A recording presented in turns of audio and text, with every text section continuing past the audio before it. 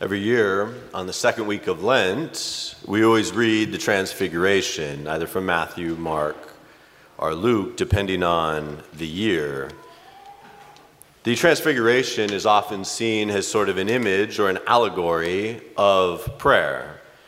You have Jesus taking Peter, James, and John and going up a high mountain by themselves. Peter, James, and John are the Lord's inner circle. They're the ones who will see him in Gethsemane. They will see his agony.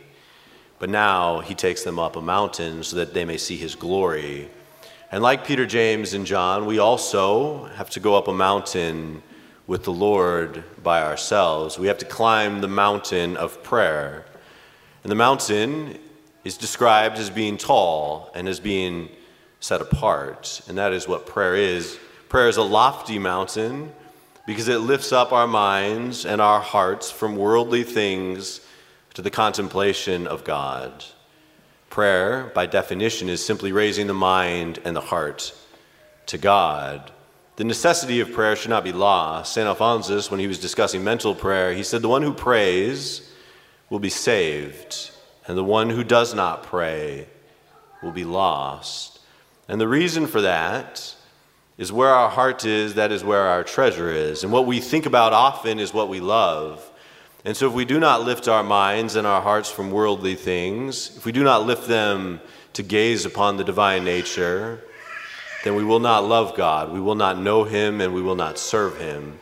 We will get caught up in earthly things, and we'll sort of just jump from distraction to distraction. We will jump from vanity to vanity, and then the final moments of our life will come, and we will realize we are appearing before the Lord empty-handed, and then we're in trouble. So we must pray. We must pray early. We must pray often. We must lift our minds and our hearts to God so that we may know him and love him and serve him. And notice also that this lofty mountain, this mountain of prayer, is set apart. They go up there by themselves. When we pray, we have to carve out from us all of those distractions. The spiritual writers will talk about what's called the remote preparation for prayer. And the remote preparation for prayer is sort of the way you live your life. If you want to have a rich prayer life, you're going to have to live your life a certain way. And it's a way that is extraordinarily countercultural, admittedly. But if we get used to living a life of distraction, if we get used to living a life of entertainment, then when it is time for silence and it is time for us to spend quiet time with the Lord, we struggle. Our mind starts to jump and we can't focus. That's why you'll notice in the Lenten season, the custom is to have more silence at Mass and to sort of tone down the music. It's to help us get comfortable with silence. Because if we are not comfortable with silence, we will never be comfortable with prayer. My first spiritual director in the seminary, he said, "Silence is God's first language, and everything else is a poor translation." It is in silence that we hear the whisper of God, because God likes to speak in whispers, subtly, gently, and the noise of the world will often drown it out. So we have to go up the high mountain, and we have to be by ourselves. And then you will notice the apostles see our Lord transfigured. They see his glory. That glory which the Lord hid underneath his humanity shines forth. And that is the way it is with prayer.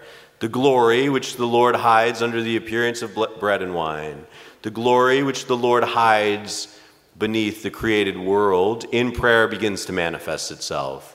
When we respond to the divine call for prayer, then what will happen is God will lift us up into his own mystery.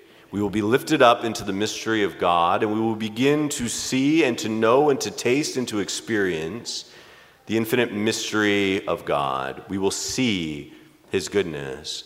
We will see his mercy. We will experience his love. We will see his glory.